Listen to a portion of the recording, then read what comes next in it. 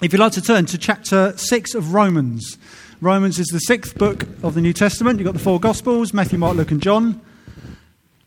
You've got the book of Acts, and you've got the letter to the Romans by Paul.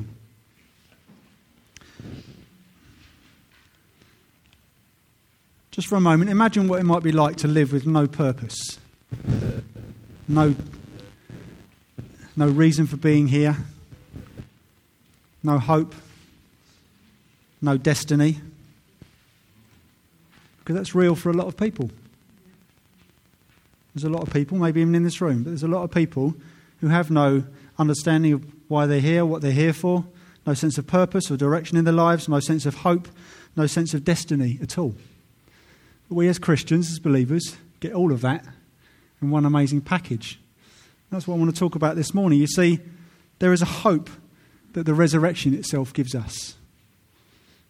Jesus' work stopped at the cross. His work stopped at the cross, but the story didn't stop there. And that's what I want to talk about this morning. I want to ask kind of 2 questions, the second of which will launch us into the bulk of what I'm going to be sharing this morning. But let's just look at the facts, first of all. The facts of what it is we're celebrating, the historical facts. Was Jesus real? Did he die? Did he rise again? I've spent some Sunday mornings just on that, but I don't want to spend a whole half-hour lecture on apologetics and giving you evidence for the resurrection. I'm not going to skip it. I'm going to talk about that just briefly, but I want to focus on the implications of it in just a sec. But first of all, the first question, was he resurrected? Did he rise again? Yes, thank you. Good answer. Get a candy later. One of Derek's tins of sweets. Did he really rise from the dead? You see, Jesus was a man of history. He's not a myth. He's not a legend. He's referenced in historical, non-biblical historical books. He's referenced more times than Julius Caesar. Nobody questions if Julius Caesar existed. Jesus existed. Jesus of Nazareth existed, did the things he did, said the things he said. They're recorded, many of them recorded outside of the Bible, of the 4 Gospels. The question isn't, did he exist? The question is, did he rise again? People try and explain it away, the resurrection. Some people say he didn't actually die on the cross in the first place, therefore he didn't have to rise again. He just swooned. He fainted. Some people say that he was actually unconscious, and he was so unconscious he looked dead and was buried. Ha-ha, he wasn't really. And he managed to, in his unconscious state, rouse himself, take off his linen clothes, fold them neatly, and get out of a locked tomb with guards outside. He didn't swoon. The Romans were experts at crucifixion. It was a horrible thing, but they were very, very good at it. They knew exactly what they were doing. They knew who was dead and who wasn't. And in fact, even Scripture recalls that they came around to break legs, because it's about asphyxiation more than blood loss. And they came around to break legs of people who weren't dead yet, so they'd hang even more. They couldn't support their weight, and they'd asphyxiate to death. They didn't need to break Jesus' legs, because he was already dead. They were good at what they did. Jesus did not swoon. He died. And then people say, it actually wasn't Jesus on the cross. It was a double. Muslims believe this. The holy prophet Jesus didn't die on a cross. It was a double took his place. That is saying that an unrighteous man died in place of the only righteous man. We believe the only righteous man died in place of the unrighteous. That's what Muslims believe. It was a double. For it to be a double in the days of no plastic surgery, even then, you still can't quite get it right. We see some lookalikes, and they're a bit awful, aren't they? There were a lot of people very close to him, very close to the body, who weren't his disciples, who weren't his believers, who were the people committing the atrocity. They'd have spotted it. There was no double on the cross. That was Jesus of Nazareth on that cross. He died. But did he rise again? Yes, I get he died, and I get he existed. Did he rise again, Steve? Well, some people say, well, he didn't rise again because the authorities stole the body. That's how we can explain it away. That's why the tomb was empty. The authorities stole the body because they were responsible for the guards guarding it. They had to work with the guards that are in their payroll, emptied the tomb. Well, they were the ones who didn't like the idea that the disciples were declaring he was risen again, because it was giving power to their words. All they had to do was then present the body that they'd stolen. You're wrong. He really is dead. Here's the body. They couldn't, because they didn't have him. The authorities did not steal the body. But then some people say, but the disciples stole the body and then pretended that he'd risen again. Those guys went to some horrible, horrible deaths. Cut in two while they're alive, hung. One of them was flayed, I think, skinned alive. And crucified for the belief that they had physically seen the risen Lord Jesus, seen the holes in his hands and in his feet and in his side, seen him walk through doors, seen him cooking breakfast on a beach. They had seen him and hung out with him and eaten with him, touched him. They believed that. If they'd stolen the body, they wouldn't have died those deaths for a lie. They'd have run away. The disciples did not steal the body. And the only other thing that people can come up to say that to explain the resurrection is that it was a mass hallucination. People believed they'd seen him and hung out with him. Well, for two people to share a same detailed hallucination is ridiculously rare, just for two people. More than that is impossible. Scripture reveals that over 500, as that cartoon said earlier, over 500 people saw the risen Lord Jesus and hung out with him. 500 people, that's impossible. There was no mass hallucination. And those are the only ways you can explain the resurrection away, or you can accept it. There are implications for us all in this room. Whether we believe that or not, there are implications. You need to deal with the fact of the resurrection, and if so, there are big implications for us. See, this man, he declared himself God. He demonstrated power over sin and sickness. He declared he was here to save. He declared he was the only way to the Father, and he died.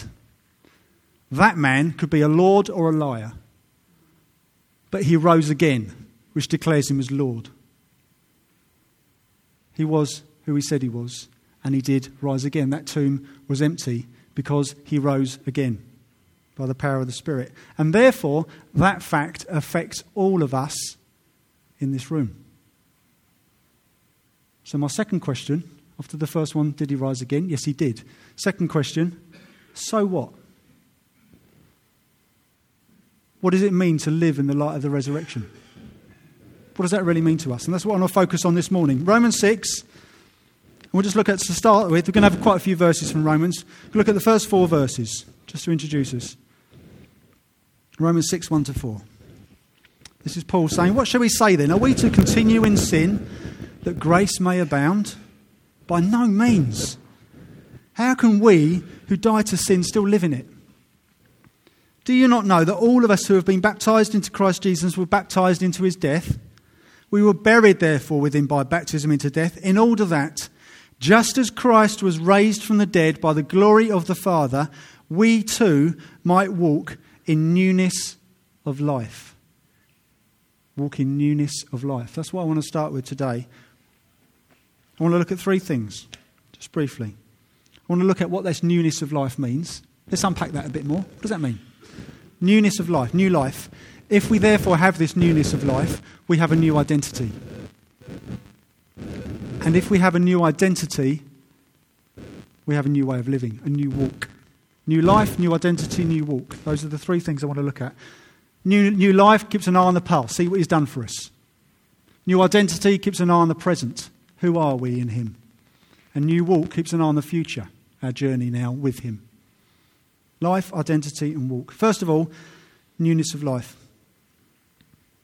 Then I'll give Sir Walter Riley the final word. How's that?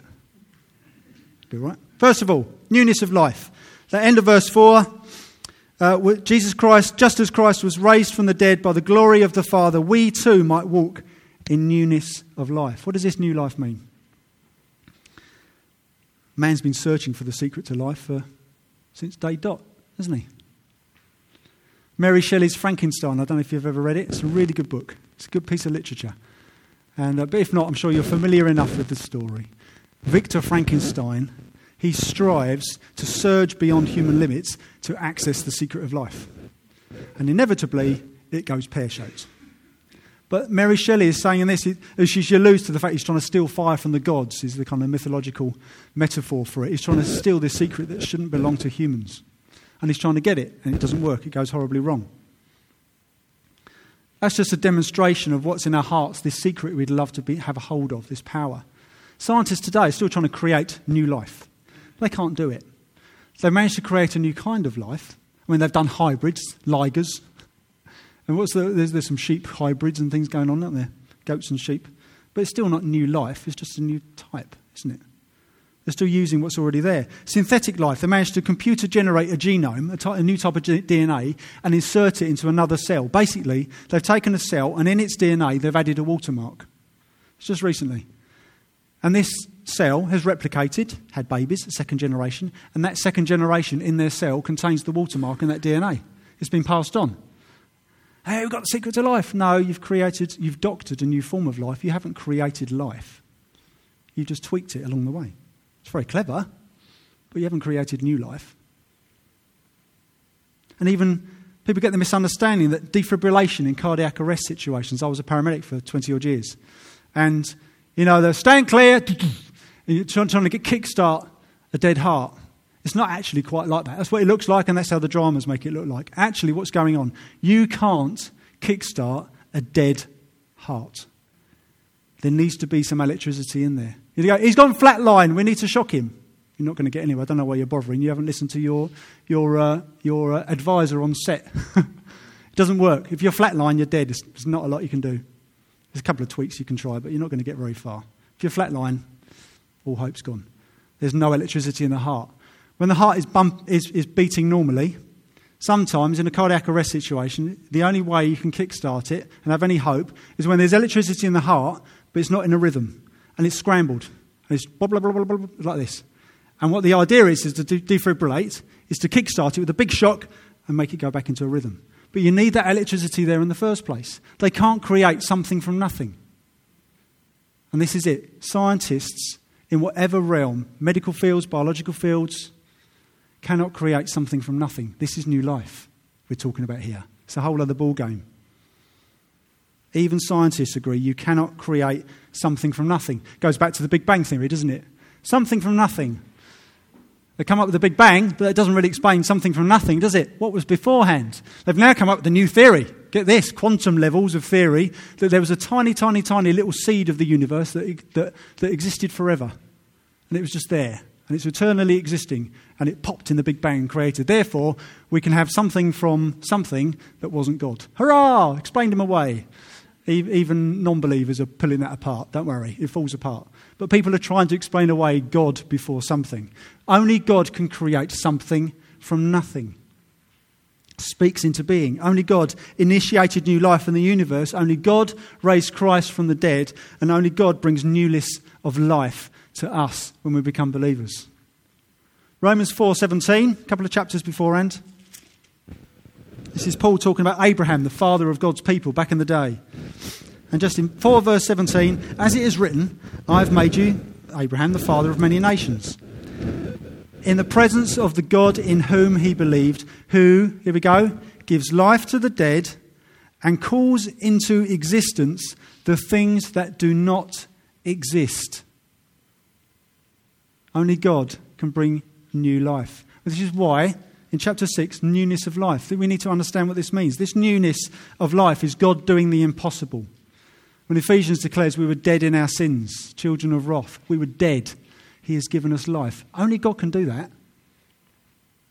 Newness of life. So therefore, we need to understand this. When we grasp the truth that He's given us new life, it gives us a new identity. Secondly, new identity, an eye on the present. Because this new life, this newness of life is not simply a fresh start. Okay, let's call it quits. Let's pretend that didn't happen. Start afresh, see how you get on. It's not like that. Everything for us as believers has changed.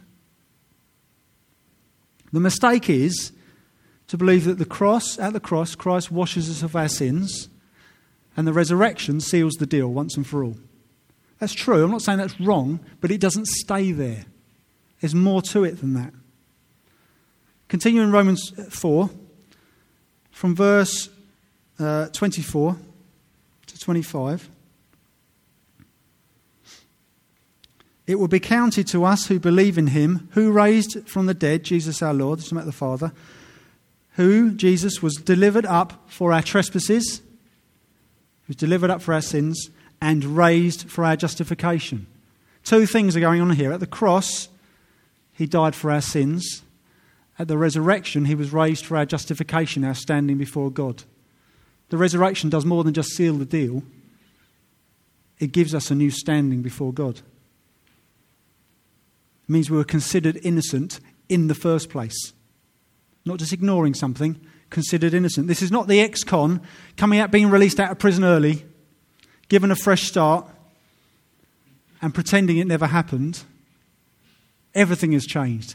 This is that con being declared innocent in the first place. Never even committed that crime. Justified just as if I'd never sinned. This is God creating something from nothing. Who can do that? Only God. Imagine, there's another way of explaining a new thing. If I break a pot, if I smash a pot, I can glue it back together, or I can place it with another one. Peggy's got a big mustard pot in her house. It's lovely. Coleman's mustard pot. You've got another one on top of your cupboard. I said, what's that? It says, that's in case that one breaks. She's got a replacement already, because it was going cheap. If I break a pot, I can glue it together, or I can replace it. I can't make it new. It'll only be another one that looks and feels the same, or it'll be the same one but glued together and it's got cracks in it. Only God can make something new. Only God can give us this new identity. Because it goes further. Romans 8. Guess where I've been spending the past few months? I love Romans. Romans 8, verse 11. This is what the resurrection does for us. If the Spirit of Him, Romans 8:11, if the Spirit of Him who raised Jesus from the dead dwells in you, He who raised Christ Jesus from the dead will also give life to your mortal bodies through His Spirit who dwells in you. The Spirit is in us. Okay? Same Spirit who raised Jesus from the dead 2,000 years ago. Amazing. And he continues, so then, brothers, we are debtors, not to the flesh, to live according to the flesh. For if you live according to the flesh, you will die. But if by the Spirit you put to death the deeds of the body, you will live. For all who are led by the Spirit of God are sons of God, children. For you did not receive the spirit of slavery to fall back into fear, but you have received the spirit of adoption as sons, by whom we cry, Abba, Father. That means Papa, Daddy. The Spirit Himself bears witness with our spirit that we are children of God, and if children, then heirs. The same Spirit gives us this new life in such a way we are no longer convicts, we're no longer offenders, we are children of God, and therefore we are heirs to His glorious heavenly inheritance. We are co-heirs with our brother Jesus. That's who you are if you believe. That's who you are. We are no longer the dirty peasants locked outside of the castle, and all we can do is gaze forlornly, doomed with judgment over our heads for the things we've done. We are children of the King who are allowed inside that locked castle. We can run into His throne room at any moment and jump on His lap. Massive contrast. We are different people now. Even if you don't feel like it, don't let your emotions rule your theology. Don't forget that. Even if you don't feel like it, if you believe, that's who you are.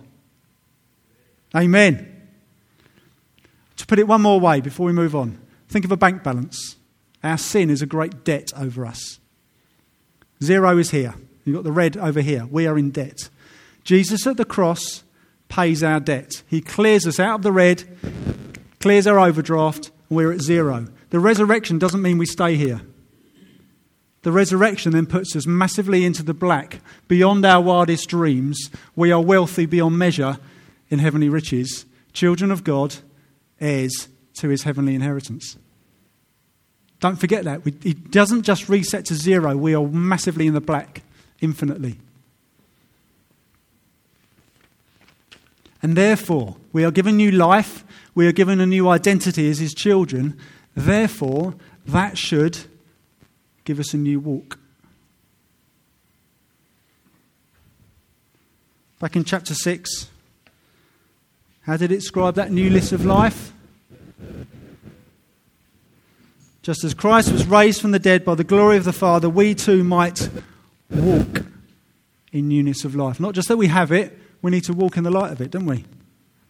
See, these truths, new life, new identity, give us a hope. And the more we let that hope seep into our very being, we get a new swagger. We walk differently, we talk differently. We get a new swagger in life. Let these truths sink deep and you will walk differently. Your eternal future includes now. Don't forget that. Say, my eternal future includes now. My eternal future includes now. Believe it. It's the truth. Because you can continue as before. If Holy Spirit's truly at work at you, I trust you won't do. Because you can walk with him, get to know him, and grow with a new swagger. I was watching the new version of The Equalizer recently with Denzel Washington. It used to be Edward Woodward, wasn't it? It's now Denzel Washington. It's not a bad film, actually. It's all right. In there, he's trying to help this young girl get off the street. She's sucked into the slave trade. She's only a teenager. She's got a musical gift. She can sing and make music. But she can't get out of this slavery she's in. And she wants to break free from this horrible mafia. He ends up helping her. Of course he does. It's Denzel Washington. But she's stuck in this slavery. She can't get out. And she doesn't know how to get from A to B and make a new life. It's just too daunting for her. And what he says to her? Progress, not perfection. I really like that. That's really helpful. You can't expect to be massively different overnight. God does do miraculous things in us. Our characters do change overnight. I know there are people in this room who have changed overnight. But we still slip up, we still fall, we still trip, and he understands that because old habits die hard. But the truth is, believers in him, the risen King, you have new life, a new identity. The more you let that seep in, the more you get to know what that means, you will walk differently. What I mean is by this, there's 3 examples. It's quite exhaustive, but 3 examples for now. Firstly, therefore, there is no need to fear. Some of us in this room, I'm sure, struggle with fear about different things. Sometimes life in general, sometimes specific things. Romans 8:15, what did it say when we read it? I'm going to get you flipping back those pages. Romans 8:15, for you did not receive the spirit of slavery to fall back into fear, but you have received the spirit of adoption as sons and daughters. You didn't get given the spirit of slavery to lead you into fear. You were given the spirit of adoption as sons. You see, this isn't an optional truth. It's not an available option. It's the truth. We're not given the spirit of slavery. Fear is slavery. What it does, it binds our confidence, doesn't it? It limits our trust in him. It shackles our faith. But that's your old life, and that's the old habits dying hard. You see, when you fear, you can feel it, can't you? It feels constrictive. You ever notice that? That physical sensation when you're fearing something is actually constrictive. You can sense that slavery, that shackling. You can feel it. It's there. See, this truth, knowing who you are, knowing you weren't given a spirit of slavery, but you're adopted as his children, grows your confidence, it boosts your trust, and it releases your faith. It's true.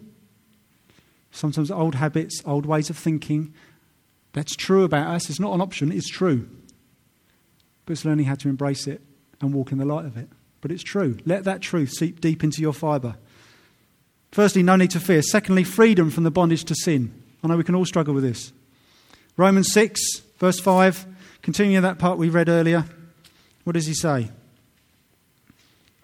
For if we have been united with him in a death like his, we shall certainly be united with him in a resurrection like his. We know that our old self was crucified with him in order that the body of sin might be brought to nothing, so that we would no longer be enslaved to sin. For one who has died has been set free from sin. Now, if we have died with Christ, we believe that we will also live with him. We know that Christ, being raised from the dead, will never die again. Death no longer has dominion over him. For the death he died to sin once for all, but the life he lives to God. So you also must consider yourselves dead to sin and alive to God in Jesus Christ. Skipping back to that second half of verse 6, so that we would no longer be enslaved to sin. See, again, this isn't an available option. As Christians, it is the truth. It's not, now you're a Christian, you can there is as an extra, for an extra fee, you can get an extra add-on to your package. Includes not being enslaved to sin. So, I love that. Yeah, thank you very much. No, it's the truth. Whether we live like it or not, whether we believe it or not, it's the truth. Whether we feel like it or not. It's not an available option, it's the truth. Do we look different to our friends who don't believe? It's a good question to ask ourselves. Do we look any different? And I'm not just talking about, are we really nice and are we really generous? I know a lot of people who don't believe in Jesus as their Lord and Saviour who are exceptionally nice and exceptionally generous. I'm not talking about that. I'm not even talking about you go to church and do churchy stuff. I know a lot of people who don't believe in Jesus as their Lord and Saviour. They might even say it, but it's not true. They're not saved. You can tell. And they go to church and they do churchy stuff. Doesn't make you a Christian. Anything like going to Quick Fit makes me a car. It's true. It's true. I'm not talking about looking different to our friends in the things we do like that. I'm talking about our character. I'm talking about what we're like in private. What priorities does your bank balance reflect? And your diary? What are you like when you're alone? Do you look any different to anybody else who doesn't believe in Christ? Believe this truth. If you believe in him as your Lord and Saviour, what he's done on the cross and what he's done in that empty tomb, you are no longer a slave to fear or a slave to the bondage of sin. You're free from it. Old habits die hard, but you are not enslaved. Third example, final example on this about new walk, being naturally supernatural. I love this phrase. I'm learning what that means more and more. Being naturally supernatural. The Spirit indwells in us. How long we got? We've got a couple of minutes. Ephesians chapter 1. A couple of verses in Ephesians. This is the same writer to the same people. Says these things. People say, there's an argument sometimes, does the Holy Spirit come on you when you get converted or is it a later event? The answer is yes. We'll be talking about it a little more in a few months' time. But we as an eldership will absolutely affirm that the Spirit comes on you at conversion and also subsequently. Seek him. Because this is what Paul says. Ephesians 1:13. In him you also, when you heard the word of truth, the gospel, the good news of your salvation, and believed in him, were sealed with the promised Holy Spirit. You are sealed with the Holy Spirit the moment you give your life to Christ. It's an unequivocal truth. You receive the Holy Spirit then as a deposit. Signed, sealed and delivered. But also, Ephesians 5, verse 18. Paul then goes on to say, don't leave it there. Ephesians 5:18, and do not get drunk with wine, for that is debauchery, but be filled with the Spirit. You are sealed with the Spirit at conversion, but don't leave it there. There's plenty more. Receive more. Keep being filled. In fact, that is not just saying be filled once. It's be being filled. It's a daily thing. It's our walk. And this is what I mean by naturally supernatural. Yes, I am talking about miracles, words of knowledge, healing, but don't limit supernatural to that. I'm talking about fruit of the Spirit. The more you are filled with the Spirit, the more you display the fruit of the Spirit, which Paul in Galatians describes as love, joy, peace, patience, kindness, goodness, gentleness, faithfulness, and self-control. That's the fruit of the Spirit. The more you are filled with the Spirit, the more you display his fruit of what is up in you, in your character, how you change your character, how he changes you. And this is what I mean by living a naturally supernatural life. It's inexplicable joy in crisis.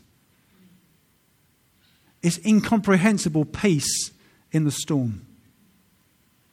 It's loving the utterly unlovable. It's self-control during times of utter, horrendous temptation. That's fruit of the Spirit at work. That's the supernatural life. Because it goes against the grain of the rest of the world. We're the salmon going upstream. It's going against the flow. That's the naturally supernatural life I mean. And the more we walk like that, the more we are filled with the Spirit, the more we will see miracles, healings, words of knowledge, etc. Signs and wonders following the word. But don't limit it to just that. Naturally supernatural is fruit of the Spirit on display to the world. That's a supernatural life. In conclusion then, only God can make something from nothing. Only he can make we who are spiritually poor, spiritually rich. Only he can turn slaves into sons Only He can turn darkness into light. Only He can turn chaos into order. Only He can bring life from death. Only He can bring something from nothing. The resurrection gives us a sure and certain hope. It gives us a new life, a new identity, and a new walk. And I'll just say, look to the horizon and see our future is certain and sure, and recognise that our eternal future starts now. It includes now. I'm going to leave Sir Walter Raleigh with some parting words. We'll just turn the lights out and show the video. Here is Sir Walter Raleigh talking about what it means to be sailing on the ocean and to watch that horizon. Listen to this. Can you imagine what it is to cross an ocean? For weeks you see nothing but the horizon. Perfect and empty. You live in the grip of fear. Fear of storms. Fear of sickness on board. Fear of the immensity. So you must drive that fear down deep into your belly. Study your charts. Watch your compass. Pray for a fair wind. And hope. Pure, naked, fragile. Hope. Majesty, the Archduke calls it waiting. Let them wait. Go on, Mr. Raleigh. You were hoping? At first, it's no more than a haze on the horizon.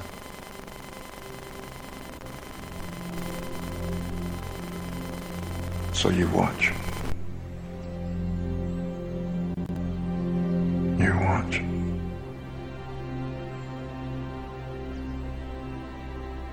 And it's a smudge. A shadow on the far water. For a day. For another day. The stain slowly spreads along the horizon, taking form. Until on the third day, you let yourself believe. You dare to whisper the word. Land. Land. Life. Resurrection. A true adventure. Coming out of the vast unknown, out of the immensity, into new life. That, Your Majesty, is the new world.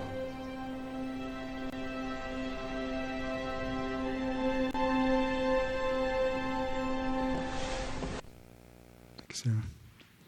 Land, life, resurrection, the true adventure coming out of the vast unknown, out of the immensity into new life. That is the new world. And for us as believers, that's now. We can see it on the horizon, and it's also for now. Just close your eyes just for a second. That new world is here for us. It's available. Jesus lived, died, and rose again. And in light of that, we can understand a newness of life. We can understand our new identities. We can understand what it is to walk in its light. Because it's all about Him. It's not how hard we try, it's the fact that He has done it. This might be all new to you. You might never have repented of your sins and committed your life to Him, believed in Him as your Lord and your Saviour. That time available is now. Even right now. Don't let it wait.